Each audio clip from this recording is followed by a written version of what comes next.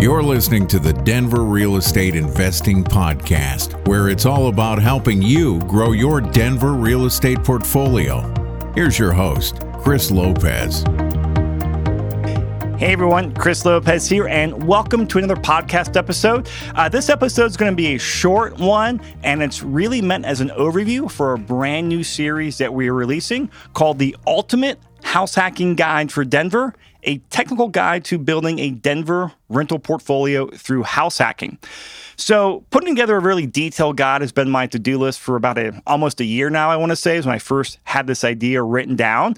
And then when we had the lockdown for COVID in March and April, had the time to really start working on this. And the reason I want to put this together, as many of you know, a lot of our clients are house hackers. And I've noticed a very common pattern as I've talked to probably hundreds plus of house hackers around Denver here. And that's the vast majority of them have a great high-level understanding about what house hacking is. Through podcasts and Google and BiggerPockets, they're great resources. But then they take this high-level national education, and then it's like a square peg in a round hole when it comes to the Denver market.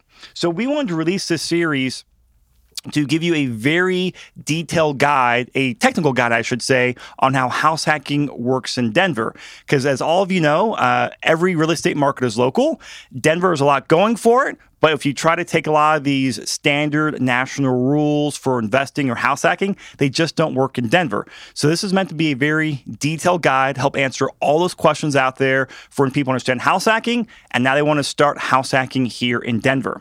So there are three main contributors to this guide, myself being one of them. My other two, the first one is Joe Massey, and Joe is no stranger to the podcast. He's on here pretty regularly, and he is my go-to lender. He's a senior loan officer at Castle & Cooke Mortgage. He's an active investor himself. He helps tons of house hackers and investors put financing together for the properties they're buying. So he understands the house hacking chess game. He understands all the underwriting rules and is just a wealth of knowledge. And my third contributor on here is Jeff White. Now, Jeff has been on, I want to say 4 or 5 episodes so far right now. And he is an active house hacker who's currently house hacking his way to financial independence. Now, while we're recording this, he was on his 3rd house hack. Since then, he's now on his 4th house hack. So he's a very active house hacker with an extremely dialed-in process for how he rents his house hacks room by room, moves out, stabilizes them, and just he has everything set up very well. He has great rule set up for his tenants and just does a great job on here. And so Jeff loves teaching and coaching as well. So Jeff is starting to do some house hacking coaching as well to help house hackers go out there and rent their properties room by room and stabilize their properties. So Joe and Jeff are tremendous resources as we go through this guide.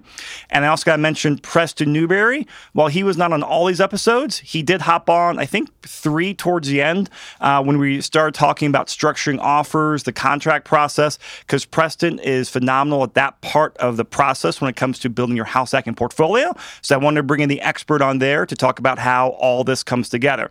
So big thank you to Joe, Jeff, and Preston. All right, so what is in the Ultimate House Hacking Guide? Well, first off, I want you to understand that you got 4 ways to consume this. You can listen to the podcast here, and so after this episode drops, this is the overview episode, or I think it would be episode 0 technically. Episode 1, 2, 3, 4, 5, all the way to, I think, episode 14 or 15 will come out. And you'll see those on the podcast, and you'll see the designation UHHG in the front. Ultimate House Hacking Guide. So UHHG, episode number, and what the title is. All the recordings will also be set up on YouTube. We'll also have a detailed blog post for everyone as well. And the 4th way is we are publishing a book on this as well, and it's the same title. So right now in my hands, I'm holding up the proof. And by the time this podcast drops in late August, this book will be ready for purchase on Amazon. Or if you want a copy of it, stop at the office. Or if you're working with me, one of my agents, we always have a couple copies on here. We're happy to give them to you. And also Jeff and Joe will have many copies sitting around as well. Our goal here is to get the information out. Now, I'd say the best ways to learn this, I think, are going to be the podcast, what you're listening to now, or reading the book. Now, in full transparency, the blog post is the exact same content as the book. We are literally copying the book content to the website so you can read it on your phone or your laptop, or come grab a copy from us. And I would really recommend going through this in order because, we wrote it in a book format, and we wrote it so that way it goes in order. So the first episode, or first chapter, is just the overview and the basics of house hacking in Denver, and it goes through the basics and quite a few frequently asked questions. The second chapter talks about financing for house hackers. The third one is what are the best properties for house hacking? The fourth one is what are the best locations for house hacking? And during the COVID lockdown, I actually spent an hour or two and I plotted all of our house hacks and I plotted our rental properties we purchased. And a really interesting trend happened when I plotted all these, like a Google Maps, all the pin drops. So definitely listen to that episode. Chapter 5 goes through different ways to rent your house hack and how to maximize your rents. Chapter 6 does a deep dive into deal analysis. So how do you underwrite a house hack while you're living there? And also, more importantly, for once you move out and convert it to a rental property.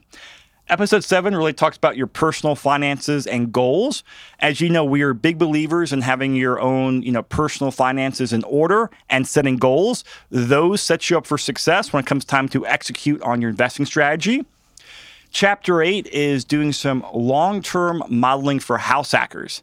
Now, for some people that have been around for, at least over 2 years and come to some classes, we used to do some really in-depth modeling on how to buy 4 properties using a spreadsheet that I built. So I updated the spreadsheet, made a few tweaks to it, and we actually go through how to buy 4 house hacks and what that looks like over the next 30, 40 years and the type of wealth and cash flow you can create. Episode 9 talks about building your team, who you need on there, what you need to know, all that basic stuff.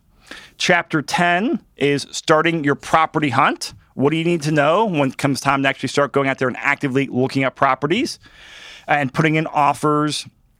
And then chapter 11 is once you're under contract, what are all the steps you need to do as a prospective client or a prospective house hacker, I should say. And we just go through a lot of the main dates and deadlines on the Colorado Standardized Contract to Buy and Sell Real Estate. Episode 12 is just closed. Now what do you do? And we go through here, or I should say Jeff goes through and discusses fair housing laws, how to advertise your property, getting your first tenant, all that good stuff. Chapter 13 is, now how do you start setting yourself up to buy your next house hack? Most people want to buy multiple house hacks. So once you have your first one stabilized, how do you start planning for your next house hack? Chapter 14 is what I call playing the long game, because buying your first house hack or your second house hack, you're not going to retire off the cash flow. But if you hold on that property for a while, you put it on a 30-year fixed conventional mortgage, you should see increased cash flow down the road. You should see increased equity down the road. You'll have experience. And after 5 or 10 years of you buying the first couple properties, you have a lot of options on what you can do. Do you pay off the property? Do you do a cash out refinance? Do you sell and trade up? How do you utilize the equity and cash from the property to help, give you a multiplier effect for getting more properties, help you reach your financial independence goal? And then in the book, we have a couple chapter interviews with Ben and Allison Einspar and Austin Allen. They actually recorded these podcasts and released them, I think, a month or two ago. So I'll make sure I link those in there. And at the very last minute, we threw a chapter in the book as well about house hacking in Colorado Springs.